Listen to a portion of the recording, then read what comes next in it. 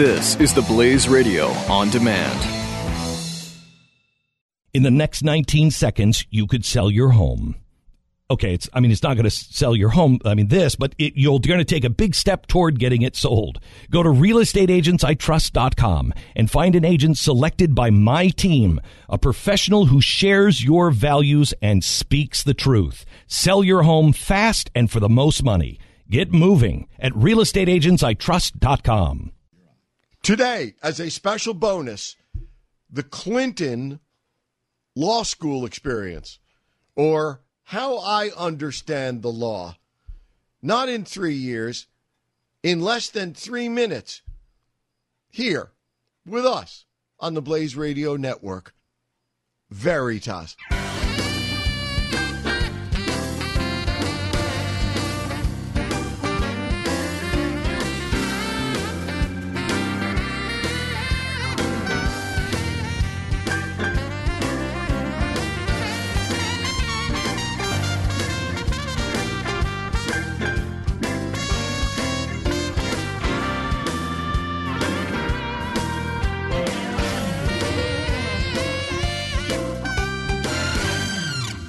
Welcome back, my partners, my radio family. I am Jay Severin. We are live. We are together, best and brightest.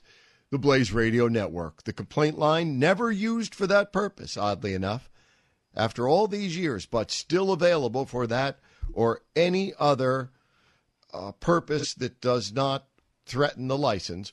1-888-900-3393. And by license, I mean our multiple dog licenses. That's the license I'm most concerned with. 1-888-900-3393. How ridiculous is it that you have to have a license for a dog?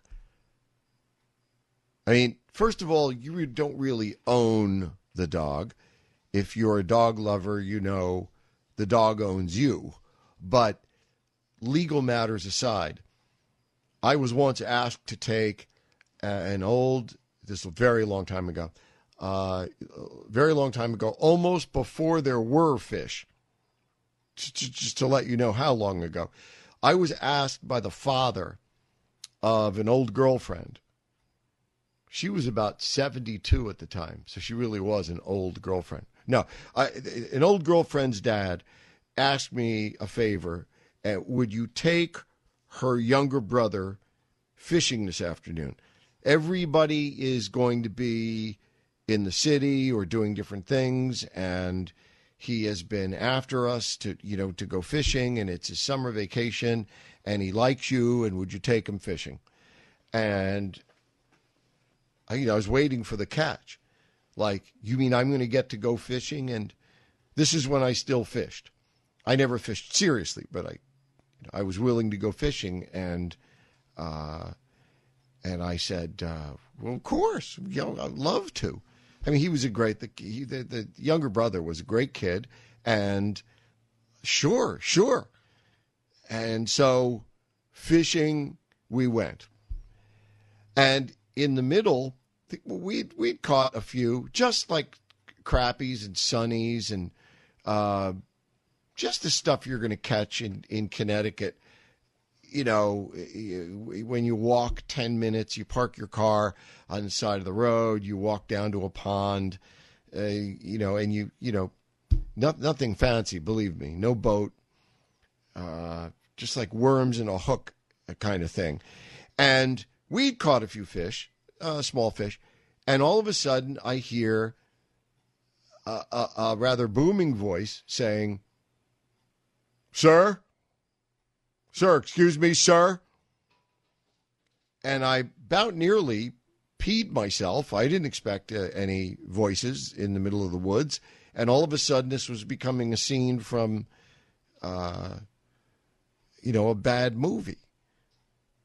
And I looked around, and it was this. Most of them either are or seem to be, by the way, to me, state trooper.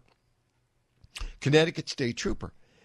And, sir, I said, me? Yes. May I see, or no, how young is the boy? And I said, whatever he was. I don't know what he was. 14. And he said, sir, may I see your fishing license? And I kind of burst out laughing. Not a lot, but I went, fishing license? See, to me, a fishing license was like a hunting license. You had to go be, a fairly serious hunter, and you had to apply for your hunting license. But my attitude about having to have a license to go catch dinner was the same then as it is now, which is, it may seem like a tiny example, but I think it's among the most accessible but major philosophical models that makes up libertarianism. And that is, are you really kidding me? You think I have to announce myself to the state and go somewhere to a place and register my name and address and pay a fee, a tax, in order to catch dinner for my family? Now, I wasn't catching dinner for my family. I was taking my girlfriend's kid brother fishing, but I didn't have that in mind at the moment. All I had in mind was I kind of sort of blurt out with a little laugh, because to me, a fishing license was something that grown-ups went and got, like serious fishermen and people who were grown up. And I didn't regard myself as either. Laughing was, I now, in retrospect, appreciate, was the wrong strategy. And the state trooper, God bless him, did not take kindly to my snort, which he's exactly right. But what do I know? At the time, not much. Evidence of the fact that I snorted when a state trooper was asking me what was, however ludicrous, a perfectly legal question. Where is your fishing? May I see your fishing license? And so I said, of course, Your Excellency, I have fishing license. I don't even fish. I'm just here with my girlfriend's little brother. I was asked to take him fishing. He just lives up the road here. And of course, the state trooper was having none of it. And I got a summons. I had to go to court. I had a week later to come back and go to night court to answer for myself.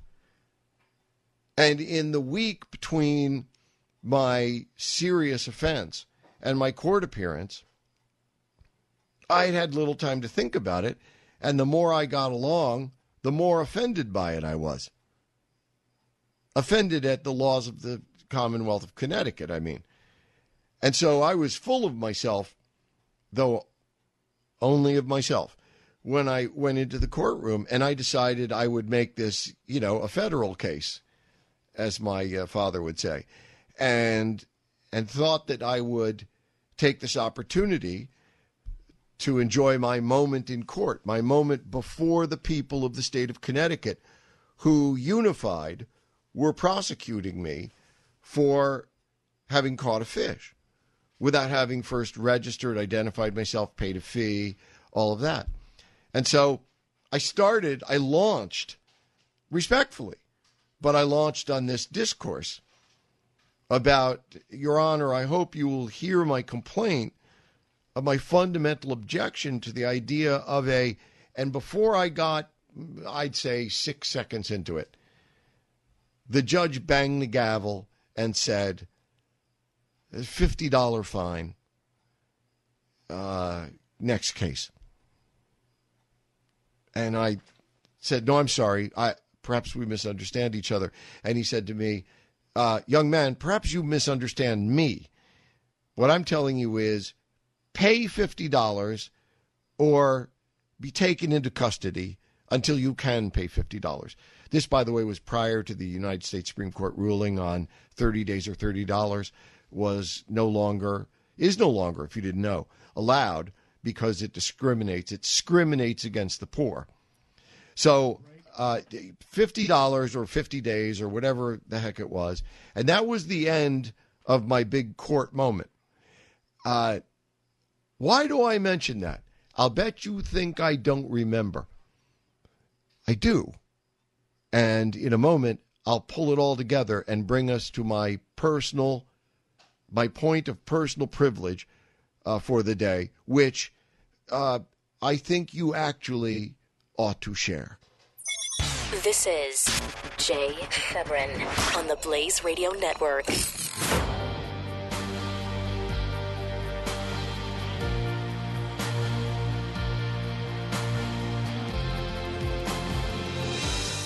In the next 19 seconds, you could sell your home. Okay, it's not going to sell your home, but you're going to take a big step toward getting it sold. Go to realestateagentsitrust.com and find an agent selected by my team, a professional who shares your values and speaks the truth. Sell your home fast and for the most money. Get moving at realestateagentsitrust.com.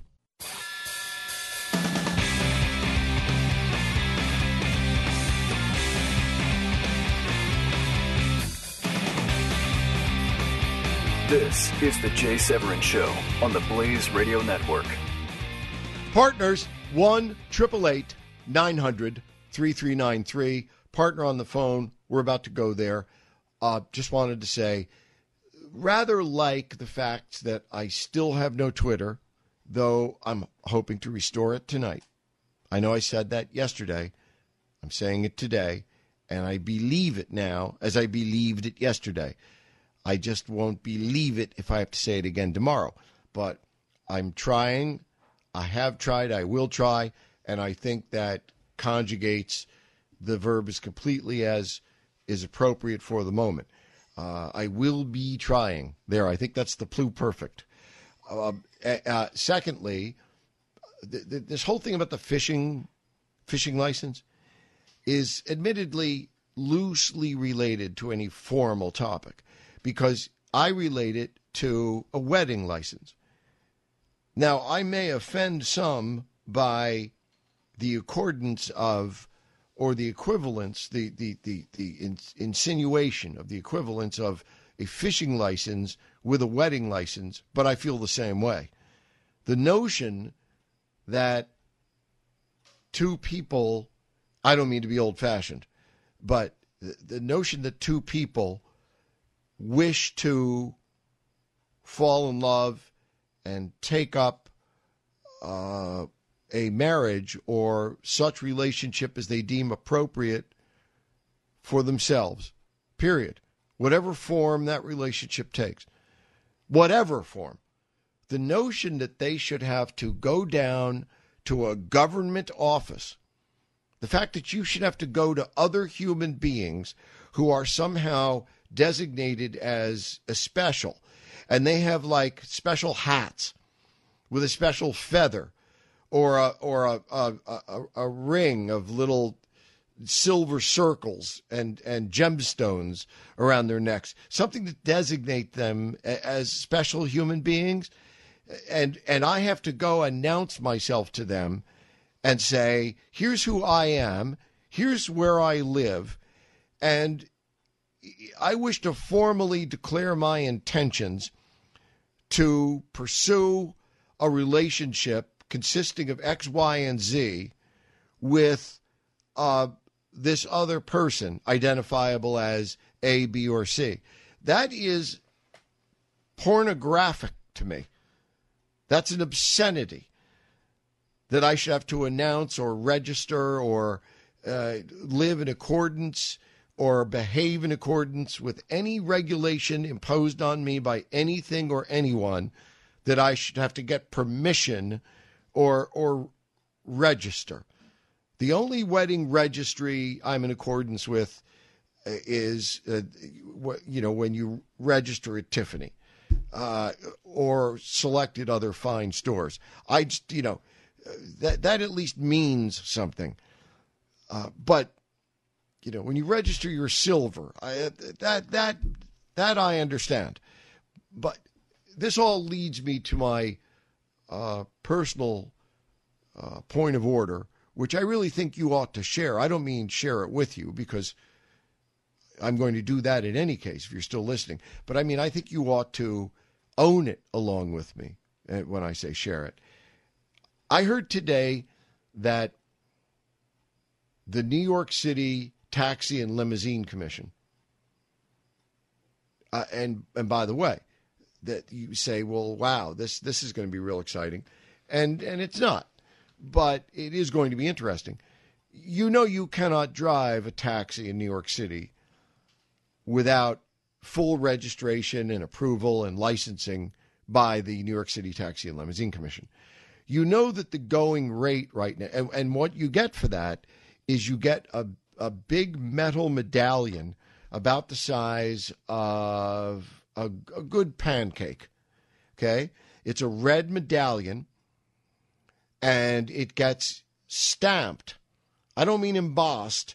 I mean it's like it's punctured into the hood of the car. It's a you can't put it on, you can't take it off. It's impossible to evidently impossible to pirate or to falsify. So you get this pancake-sized red heavy discus implanted under the hood of your car.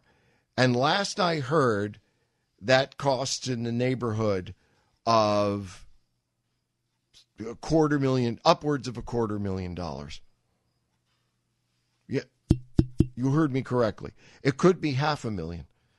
That's how much New York City arbitrarily sets as a value on what you could earn. Not next year. They look at it as a mortgage. Okay, they figure over the life of that license, whoever owns it, if they work 22 hours a day, if they don't get killed by their passengers or succumb to other of the poisons of New York City in one form or another, that you can make just enough to make your mortgage payment. I'm not kidding.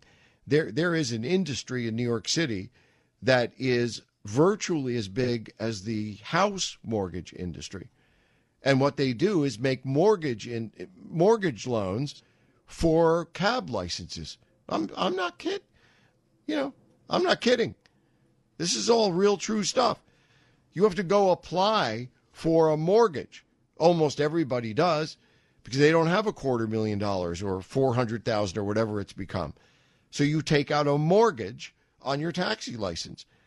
And in accordance with this, it can be sold, bought and sold, or leased. You can do with it what you can do with a house. And they figure that over the life of 30-year life of your license, it may make back what it cost you. Okay, that's why the New York City Taxi and Limousine Commission is not utterly without, any importance in the universe. Unless, of course, you don't live in, near, or visit New York. Okay. The New York City Taxi and Limousine Commission, which is the gateway for many immigrants trying to make it the honest way in the biggest city in America.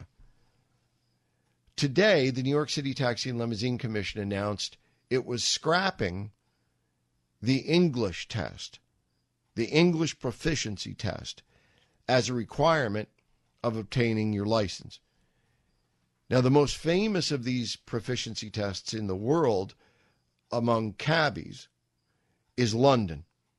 It is said that a registered London taxi driver must know every nook and cranny and street and lane and byway and highway in all of Greater London to have the slightest chance of becoming a London taxi driver, which I think is a very good thing. It is also still true in London that they must speak Londonese, which is English. And here we're talking about the real thing, real English. Inevitably, however heavily accented, it is still genuine English. And in New York, however heavily accented, it was still true until today that your taxi driver had to be able to understand the national language of America. And we do have one. Don't let anyone ever tell you differently. America has a national language. It's called American. It's otherwise known as English. Well, you don't need to know it anymore, and it's part of the end of the world. Jay Severin, the Blaze Radio Network.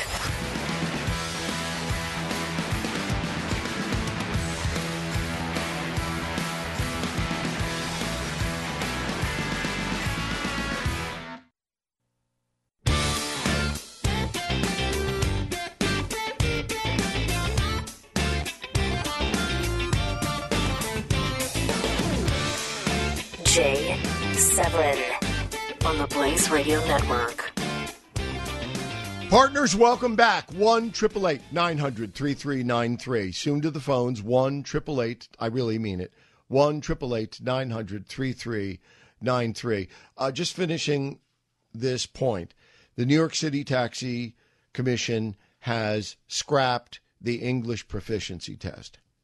Now, if you've been in New York recently, you may have the impression that they scrapped it 75 years ago. I understand. But formally, it was in place until today. And I think that the removal of English, which also means, coincidentally, the removal of their knowing where you want to go or how to get there, they haven't known that for, I essentially grew up there, and I'm telling you, I watched it. I could chart the years of the demography of cab drivers, but also their knowledge. They used to, I remember in my early 20s, it changed almost as if overnight. There were no more American, Maury, the Jewish cab driver from the Bronx. That was the cab driver of my childhood. That changed as if overnight. And all of a sudden, the demography, like London became Londonistan, we became, the universe of taxi drivers in New York became almost exclusively Middle Eastern. And extending even further east, Pakistan, Afghanistan, India, etc. Okay. I think it's kind of the end of another signal of the end of the world that New York City cab drivers now not only do not know how to take you where you want to go, but now they can't even tell you that they can't take you where you want to go because they will no longer be required to speak a word of English. Now, you don't think I'd leave you hanging, do you? Huh? No. Vengeance is mine, saith the J. Vengeance is ours. I have to offer you a remedy. Now, increasingly, with disregard of the law, I admit to you that any meaningful vengeance, and what are the circumstances under which you may feel you require and justify meaningful vengeance? Let's say you're going to the most important job interview of your life, or you need to get to the licensing agency, or you're going to lose the biggest business deal of your life, or you're not going to get your wedding license because you've screwed up, you've taken too long. I've already spoken to wedding licenses, but this is another matter. There being a fact of life, suppose you haven't done it and you must get there. It closes at, well, it being a governmental office, it actually closes several hours before it says it does. But let's say you must get in the doors by 4 o'clock and you're sitting in traffic in another borough on the wrong bridge because your native Afghan driver has absolutely no idea where he is or how to get you to another place. Then you say, vengeance is mine. And I offer you an absolutely these days, a death-defying remedy. It's up to you to decide whether it's worth it. But if you have a taxi driver of recent Middle Eastern descent, and I would put the chances of that at only roughly 1 in 2. And if they are rude to you beyond your ability to tolerate and or utterly unable to perform the job, you're paying them perfectly good American money. And under these circumstances, really, really important to you. If they're unable to do that for you and they screw you and they're rude, you may decide this is the moment to recall, vengeance is mine, saith the Guru J. And their job, by the way, is delivering you with moderate prospects of survival from point A to point B in New York City. Okay, you have at your disposal one and only one form of retaliation, which I'm told is the ultimate Middle Eastern insult. I discovered it on my own. That's the truth. That's the truth. And I was with my child bride when I did it. Honey, were we not together when I did this? Okay, I'm about to describe it. She could shout, let you know if I'm telling you the truth. We were in the middle of traffic on Fifth Avenue. This guy was screwing up big time. So I had been told the biggest insult you could give a Middle Eastern cab driver is to call him a midget. So I called him, sprinkled with American profanity. I called him a midget, and then I got out of the taxi, and in the middle of Fifth Avenue traffic, in the middle of the day, I left both back doors open. So I got out without paying, but I left both back doors open, which means he had to stop the taxi in the middle of impossible urban traffic, put it in park. He had to go around and close both doors. People are about to riot, and he's screaming. He's purple, and he's screaming at me. And this was the first one that actually started to chase me down the street. And my child bride said, don't do that. Don't do that. Don't do that again. Honey? Yeah. Did that happen? Probably. Okay, she says probably. All right, good enough. Thank you. This witness is dismissed. I'll speak to you later. No, it did happen. Then that's your ultimate weapon of vengeance right there. Leave both back doors open. Get out. Don't pay. Call him a midget. Say his whole family are midgets. Understand that I haven't pulled that gag in 15 years. So he might kill you right there on the spot. But wouldn't it be worth it? Scott! What's up, Jay? I'm laughing. Scotty, baby. I'm laughing out loud, literally. Oh, that's funny. Well, it's a true story. I originally called to talk a little Louisiana, not just the floods, but a political situation going on down there with regard to the upcoming election. So sure, I know it a little bit. I was in on the election of Sonny Boy Mouton, and I'm not kidding you. Sonny the Lamb. Sonny Mouton ran for governor of Louisiana. David Garth handled the campaign. I was working for David Garth. This is true stuff here. Interesting. Yeah, I know you've massively experienced in not just American politics, global. So real quick on New York City, the cab medallions. I didn't plan on talking about this, but while I was on hold, I was listening keenly, and now naturally I have an opinion of it. It's similar to the Olympics, where, remember we were talking the other day where they come up with the signs and you can't tell, who's who anymore. Right. And to not be you mean with the parade of athletes when they come in, the team from Norway might as well look like the team from Pakistan. Yeah, it's just another indication of the slow transition that is happening before our eyes to globalization. And Yes. I don't like Yes. it either, but it's happening right before our eyes. And Yep. one thing about calling him a midget that reminded me of my late uncle. Used to call, he was hysterical. He's the one who turned me on to politics when I was about 16 and taught me to stop thinking and learn about what each side thinks and form my own opinions. He used to call people mental midgets when he thought they were dumb. And I always liked that one. His name was Earl, and he's passed. He's a good man. Okay, so back to Louisiana. I'll go with the floods first.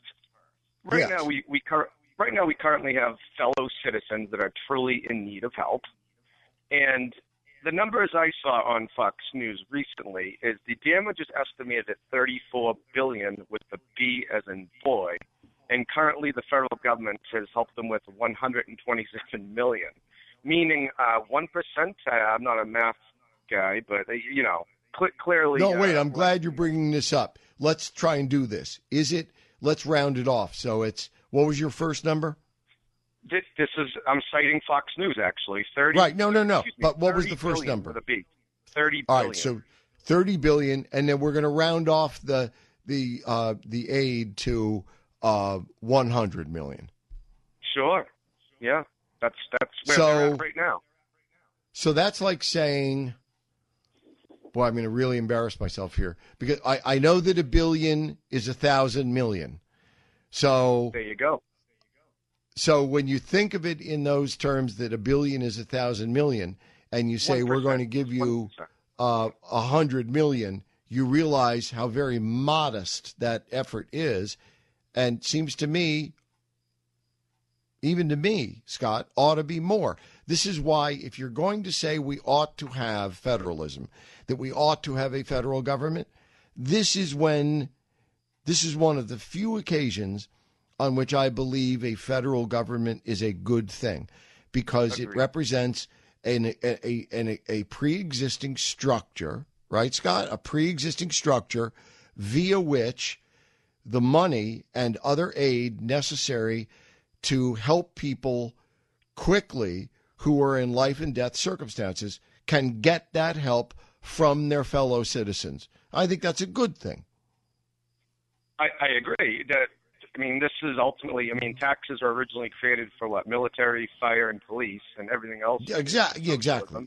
Emergencies. But Scott, I have to break. I have little doubt, and I hope that's justified. I have little doubt that you will hold and return in your usual exemplar contributory way.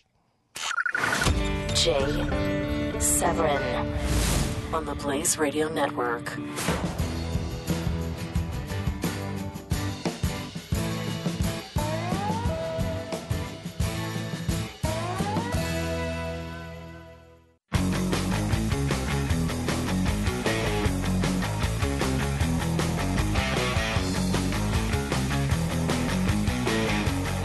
The Jay Severin Show.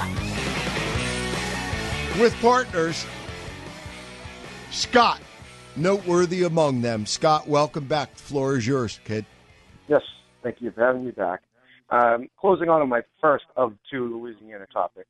Yeah, so approximately 1%, and there's people out there, the math guys listening, or ladies as well, are going to say, geez, these guys are dumb in math. But it's approximately 1%, maybe a little less, maybe a little more. The point being, basically they're estimating the damage at $100, and the federal government is saying, well, here's $1. Right. And why that disturbs me is because there's so much gross misspending of tax dollars. Well, here's something Amen. where people could really use the money. And Amen. I just think that's pathetic. As they're burning money and buying votes, and, don't get me ranting on that No, topic. I agree with you entirely. As a matter of fact, there is a, is it Service Pro? I don't know. There is a commercial enterprise, and their slogan is, we make it like it never even happened. And the federal government, Scott, has the ability, we all know this, to move in a massive way. And in the course of, 10 days max, they can make this like it never occurred. And that's why there's a federal government. That's what they ought to do. But they're too busy paying for residence, food, and shelter for Syrian refugees. That's more That's important. Right. And Acorn, operating a budget for Acorn to organize in the inner city. Yeah.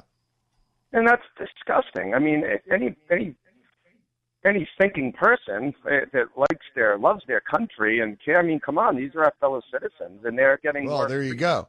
Illegal. There you go. Scott, you just eliminated 100 million people right off the top. Any thinking person who loves their country, come on. How's that for a caveat? Okay, staying on the topic of Louisiana, coincidentally.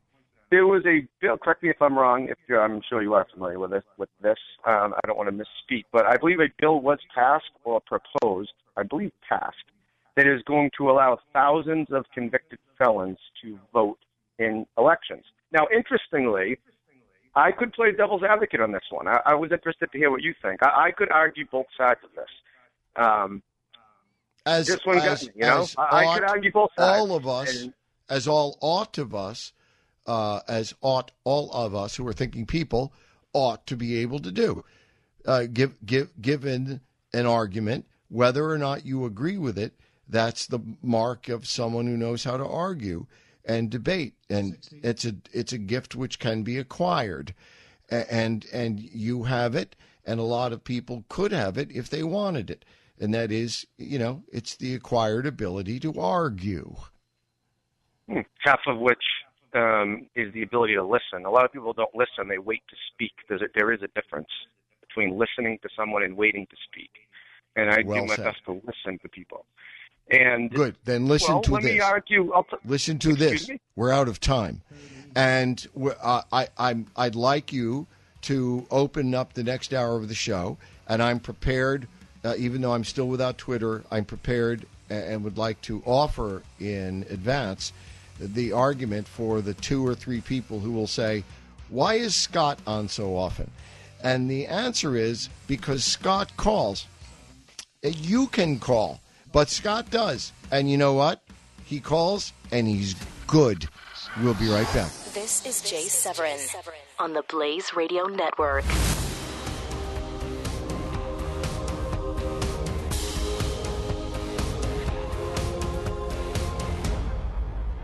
Welcome to our choice, 2016. It may not be an enviable one. One is smart and totally corrupt.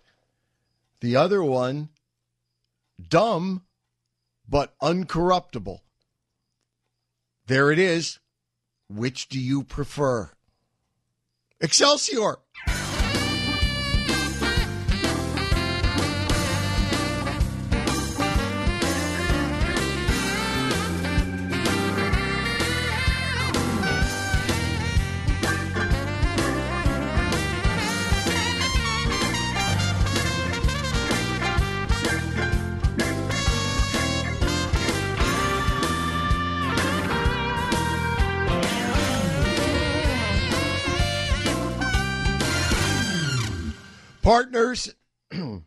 Partners, friends, radio family.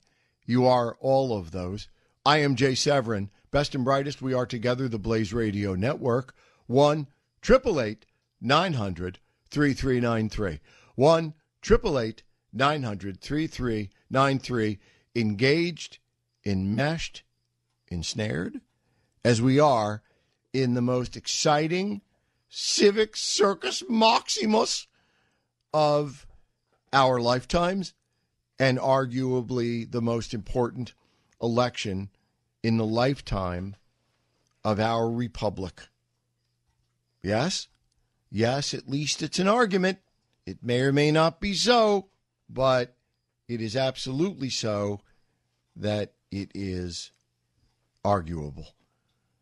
1-888-900-3393. More on our Choice 2016. We welcome back partner Scott, who is going to further illustrate his graciousness, not merely by dint of his patience, but also inevitably by sharing with us his sentiment that what he wishes to address has evolved several times during the break because he finds what we think so delectable. Aren't you, Scott? Welcome back. Thank you. Geez, I feel like I should take a bow after that introduction. Oh, thank you. Closing out the Louisiana, the illegal, Sure. the convicted felons voting. And this could get into a long conversation, and I'd rather move on. And by the way, that happened. Your citation. There may be many. There will certainly be many more presently. But your most recent precedent / citation is yesterday. The governor of Virginia signed an executive order restoring to all felons in Virginia the right to vote. Well, forgive me my error there. Louisiana, I said, so it's Virginia. Well, at least I had this. No, it may have been. I may have missed it. It may be Louisiana, but I know yesterday this occurred in Virginia. Yeah, so you're right. Louisiana was on my mind due to the floods. That's probably my error on that one. And briefly, I'll argue both sides in 40 seconds. Convicted felons, no, they shouldn't be able to vote. They've given up that right. They've committed felonies. Naturally, that's why they're called convicted felons. And no, they shouldn't be allowed to vote. But all right, that's the law.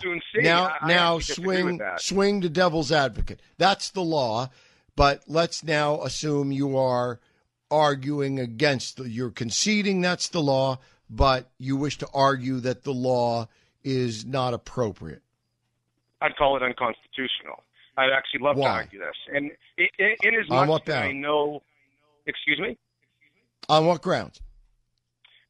Well, let me just preface my next statement with this. In as much as I know that they're all voting for Hillary, that is not going to change my opinion. I'm for what's right. I argue what's right. We stipulate that going in. Okay, they're American citizens. And if they're in jail, that means they've been tried, they've been arrested, prosecuted, and convicted, and now they're serving their time. They're paying their debt to society. They're American citizens, and you know what? If some of them are 17, 18, or 19 years old, they're eligible to be shipped off for war.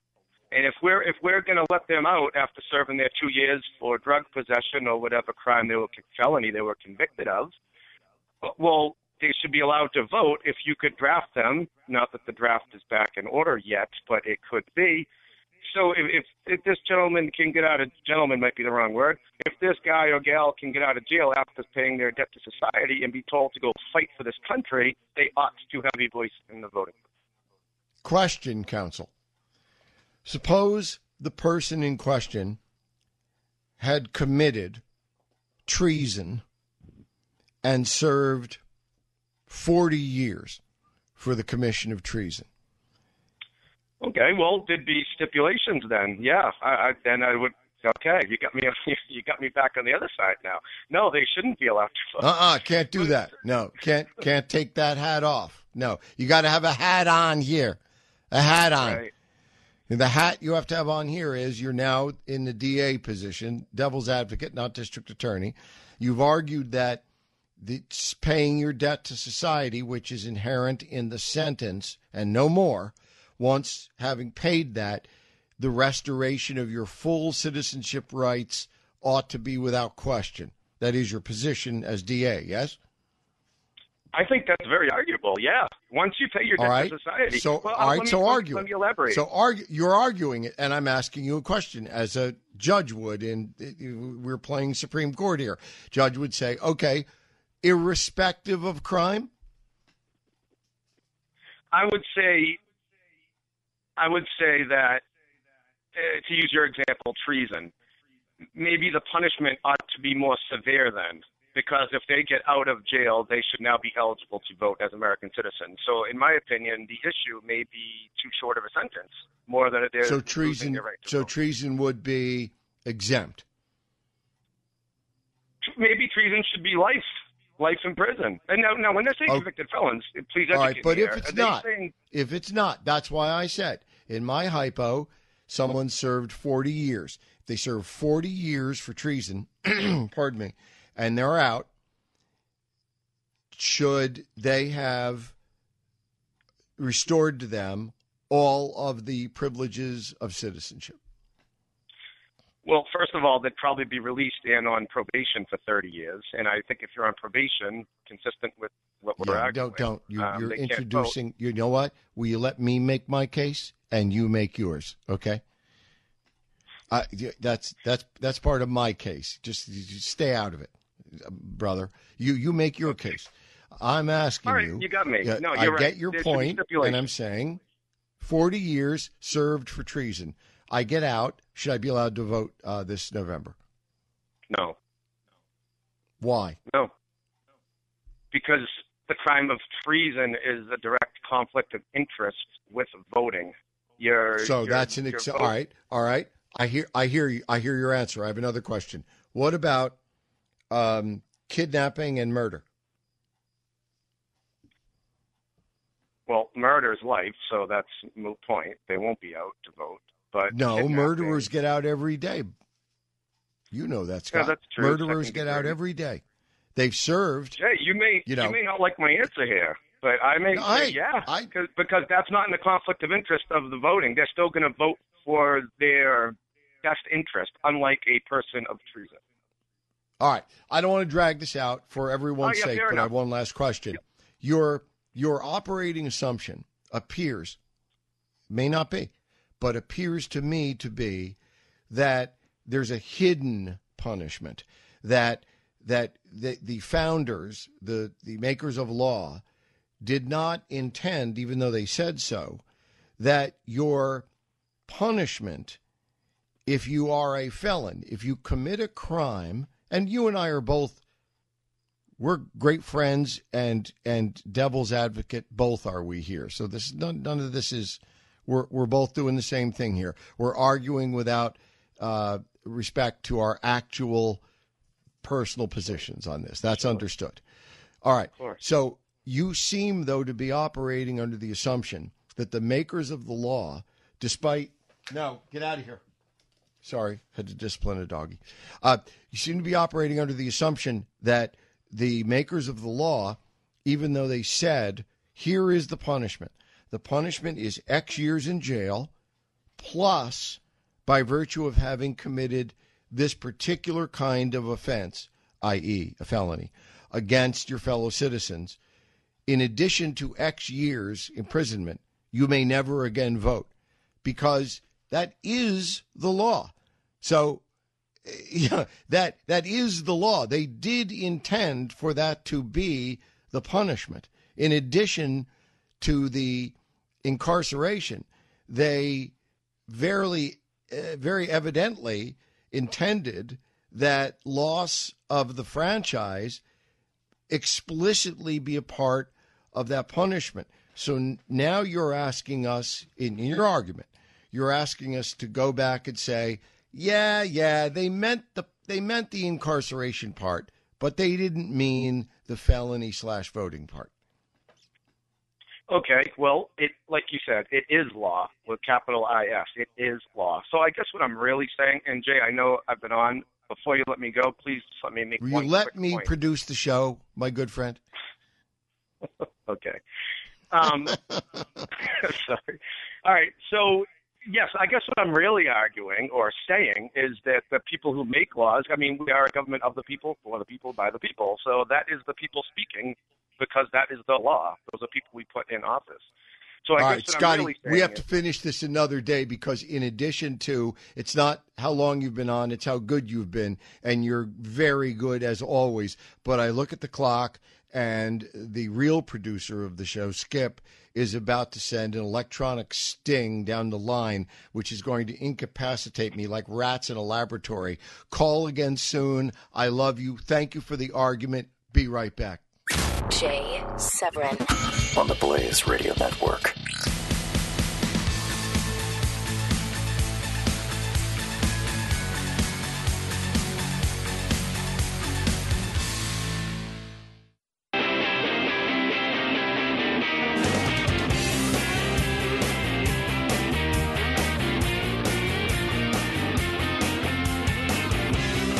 is The Jay Severin Show.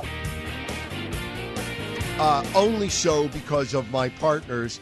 Scott, great as always. Thank you. Rich from White Plains, this is a welcome back. How are you?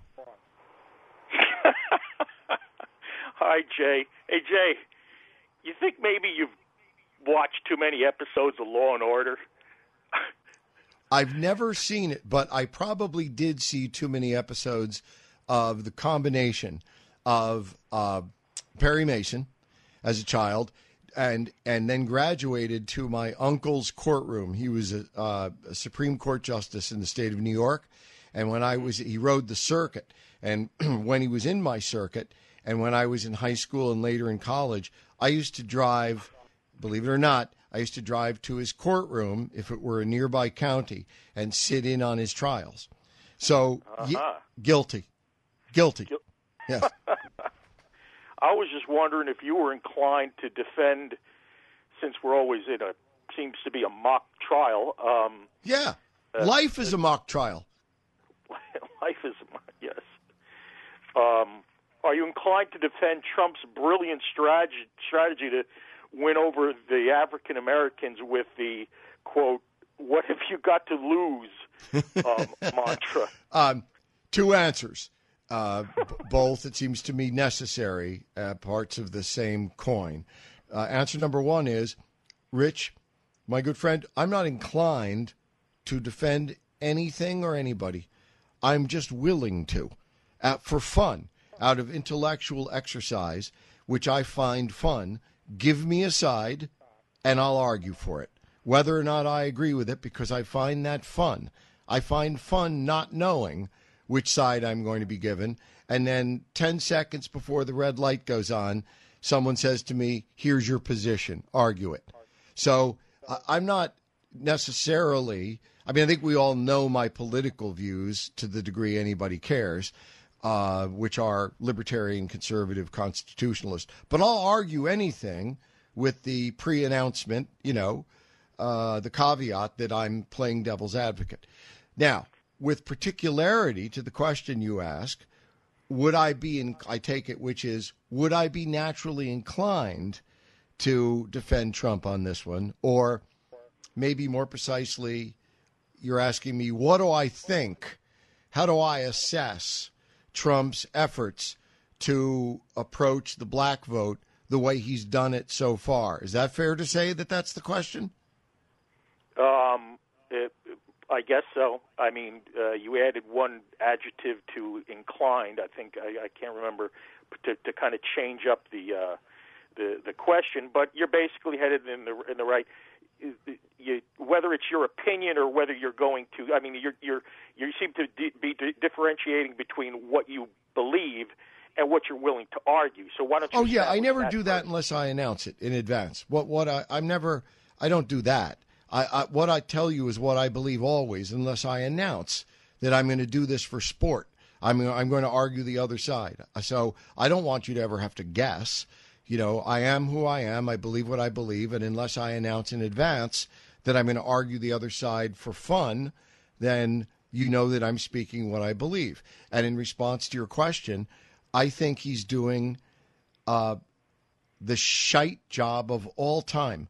I find the nature of his appeal embarrassingly crude, insulting, and I would be delighted but utterly shocked if it appealed to African Americans. What do you think?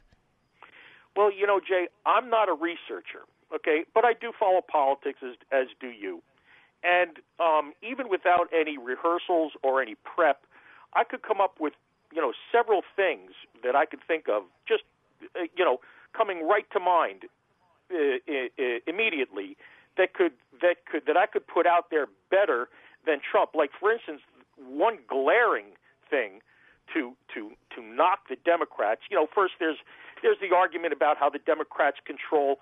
They control the urban areas. The politicians, right. and they haven't done anything. And we've heard that.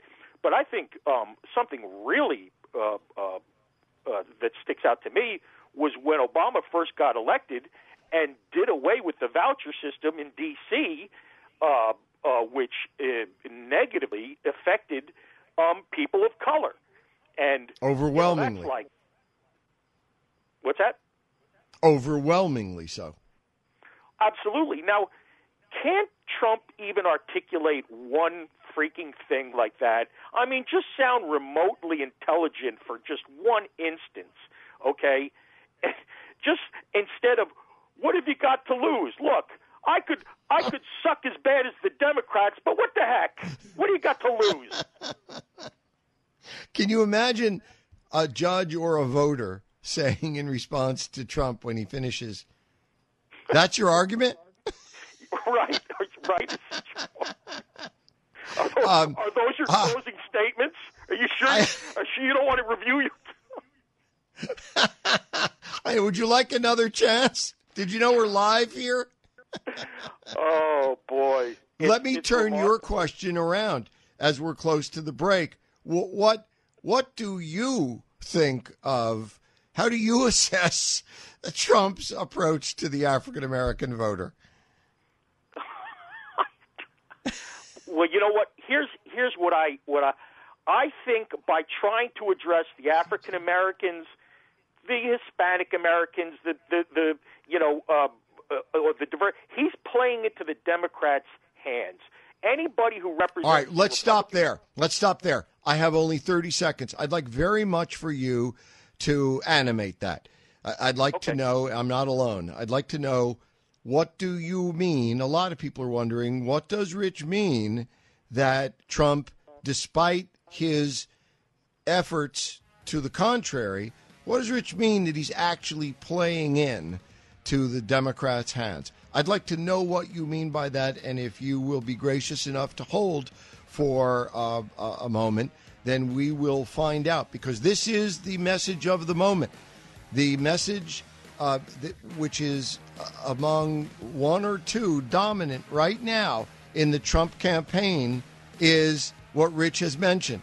He's looking black voters in the eye and saying inelegantly, what the hell do you have to lose? Severin. Excelsior. The Blaze Radio Network.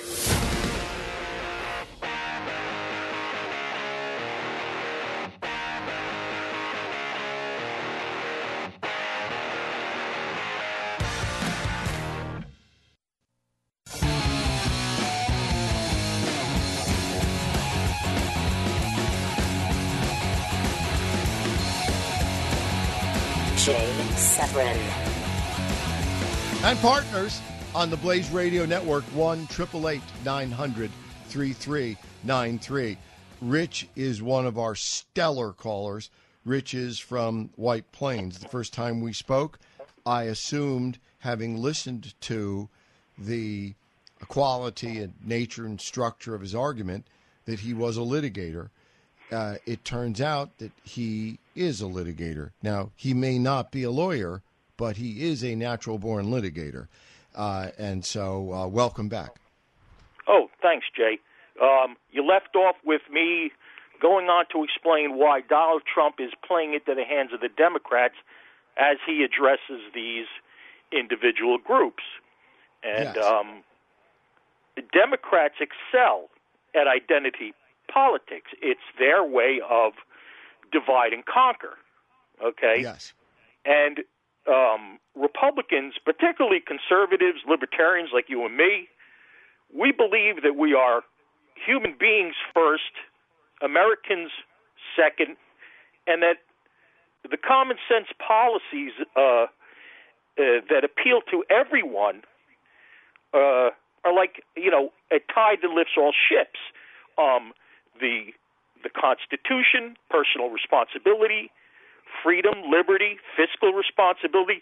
These are things that will improve the quality of life no matter what race, gender, nationality. It doesn't matter. And that's what the Republicans are supposed. So when you start going out as a Republican nominee and directing things at the African Americans, directing things at the gay community, directing things at Hispanics, you're doing the wrong thing. I couldn't agree more. I mean, I cannot think of anything essentially more un-American, and I don't mean that as a cheap provocation. I mean it literally. I cannot think of any. When you think about what is essentially American, which I think you have defined in your preamble there, when you think about what is therefore un-American, that's exactly it. Saying to someone, you should identify yourself as first as a Catholic, or first as a Jew, or Human first being. as a gay person, or any of that. There's one thing we're bad at doing, and it is the conservative / libertarian. I'm not going to say curse. It's not a curse, but it is a challenge. And maybe that's a little euphemistic, Rich. Maybe curse is a better word so everyone understands it, but I prefer to say challenge. And that is, a rising tide lifts all the boats of the skippers who have kept up with the leaks during the winter. Yes? Oh, yes. The rising tide does not lift the boats of people who neglected their boats, who could have done more to care for their boats and their passengers, but they totally neglected them because they knew a man from the government was coming to caulk the leaks and hand them provisions for their next sale. I see where you're going. Yeah, one of our problems is, democracy. And, I should say, to be more precise, capitalism, I find the natural state of man. But I cannot, after all of these years, Rich, I have yet to be able to discover or conjure an argument that satisfies its critics who say, yeah, that's great for people with boats. Or, suppose I can't keep after the leaks in my boat for one reason or another, because I was handed a smaller boat at birth, or I was handed a leaky boat, or something like that. The fact is, a rising tide is going to lift most boats, Rich, and it does it better than any other system in the world that we know of, but it doesn't do it perfectly. Well, I think I heard you in that make the argument of the political class versus the people, the representatives who aren't representing the people they're supposed to, which is definitely there.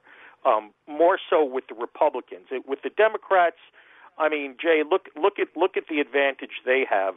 They passed Obamacare without a single Republican vote, and there was no outrage in it because 90-some-odd% of the media is on the Democrat side, and they're not going to point it out. So when you're a Republican politician, you're fighting two wars on two fronts. You're fighting your opponent on the Democrat side, and you're fighting the media. And that's probably why the Republicans in Congress are so shell-shocked. There's only a handful of them, okay, who have and that's why I was a Ted Cruz guy. And nobody ever cared to look into why Ted Cruz was so unliked.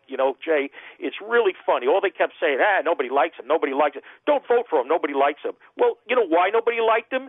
Because he was one of the guys inside bucking the political system. Exactly. He was the one guy, or one of the very, very few guys, who did, ironically, what we've been trying to make noise, encouraging people to do: fight against the system. Yes, and something, it's too, of course it's too late now, and let's throw the word out there because it's going to come out eventually. Binary, now that it's a binary, election, but I have to have a lot more respect for somebody who has the courage to fight the system from within than an outsider who's saying, I'm going to do this. Actually, Donald Trump has gotten to the point, and I'm deadly serious, Jay. I swear to God, the next thing he's going to say is, I'm going to cure cancer. Okay? I mean, that's close. There isn't anything that man, according to him, he's a legend in his own mind. There's nothing he can't do. I just want I want to disagree, however, slightly with you. He is on the verge. He's on the very cusp, Rich, of saying, I am going to cure cancer, except he's going to say, and these are very important elements within the same sentence, he's going to say, big league. I have the best cures, and I'm going to cure it so fast that your head is going to spin. Big league, big time. There you go. There's the statement. And we have to include another one of his favorite words, but it has to be on the opposite side. Maybe a criticism of the medical community. It's a disaster.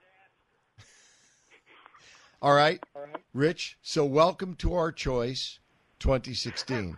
One is smart, and the other is utterly, totally corrupt in every sense of the word.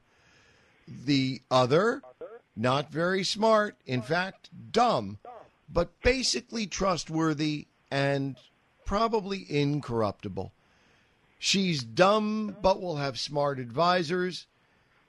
I trust him and agree with him versus she's exceedingly smart and will have profoundly left-wing advisors I don't agree with, but she's also a total liar, and I trust her on nothing. Dumb and honest versus smart and corrupt. Welcome to our choice 2016. I don't know if I can agree with the trust part on Donald Trump. Somebody who's come on both sides of every issue, somebody who's done as much character assassination as we've ever seen in order to win. I get that. I think he feels like it's a game, and that after winning, you know, like in that movie, The Candidate with Robert Redford, after he does all this stuff to win, he goes, "What do we do now? What now?" Right. I don't spite your argument, and in closing, with the thanks for I really look forward to your calls. Thanks, Jay. And in thanking you for this one and those I trust to follow, let me say, for my part in closing, that I don't spite you that argument at all. And it's very difficult for me to honestly even contest that argument you just made. It's just that I, maybe because I was seeking some justification for someone who believes, who honors what I honor, who respects what I respect, the fact that all my heroes, almost all of them are intellectuals, that, I think about the people who can so eloquently state our position, people like Pat Buchanan, people like George Will, and the fact that Donald Trump has yet to conjure, construct, and deliver an extemporaneous English sentence. And I think of that, and maybe I bought in way too early to this exemption notion, which is, look, I know he's not that smart, and I know he doesn't speak English, but the fact is, I buy that he wasn't a politician, and I'm going to give him a clean slate as of now. That doesn't mean now today. That means now as of 6 months ago. And I'm sorry that he hasn't done very well, but I was willing to make the argument that he's what we say we've wanted.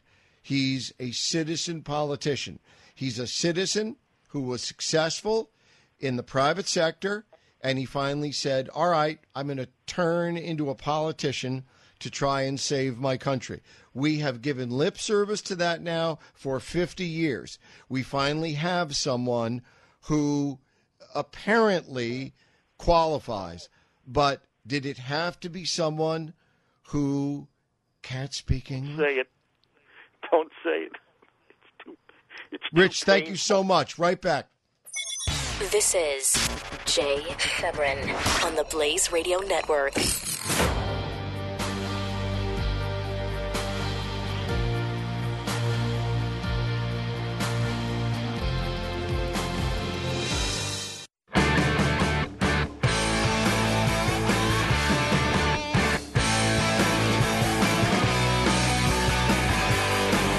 This is Severin on the Blaze Radio Network. If I have somehow neglected to do so, and on the rather obvious basis of the contributory quality, the exuberant and outstanding quality of their partnership with this show, I wish to knight both Scott, if I've neglected to do so, and Rich, which I'm pretty sure I've neglected to do so. Both of them, on the basis of their contributions, deserve knighthood, and they are both marquises as of today. And I want to thank them for that and for their extraordinary service. 1-888-900-3393. Think of a president leaving office who confers pardons.